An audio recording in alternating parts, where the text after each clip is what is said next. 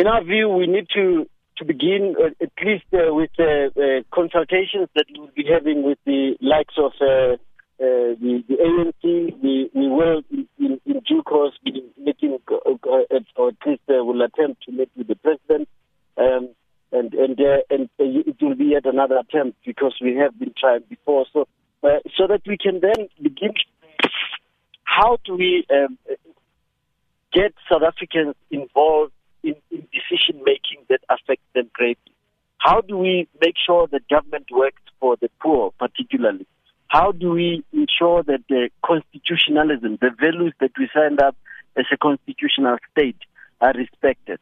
Because constitutionalism started failing the day that all of us folded our arms when we were told that our leader, the head of state, had violated the Constitution, and all he did was to apologize to the ANC and not even to us.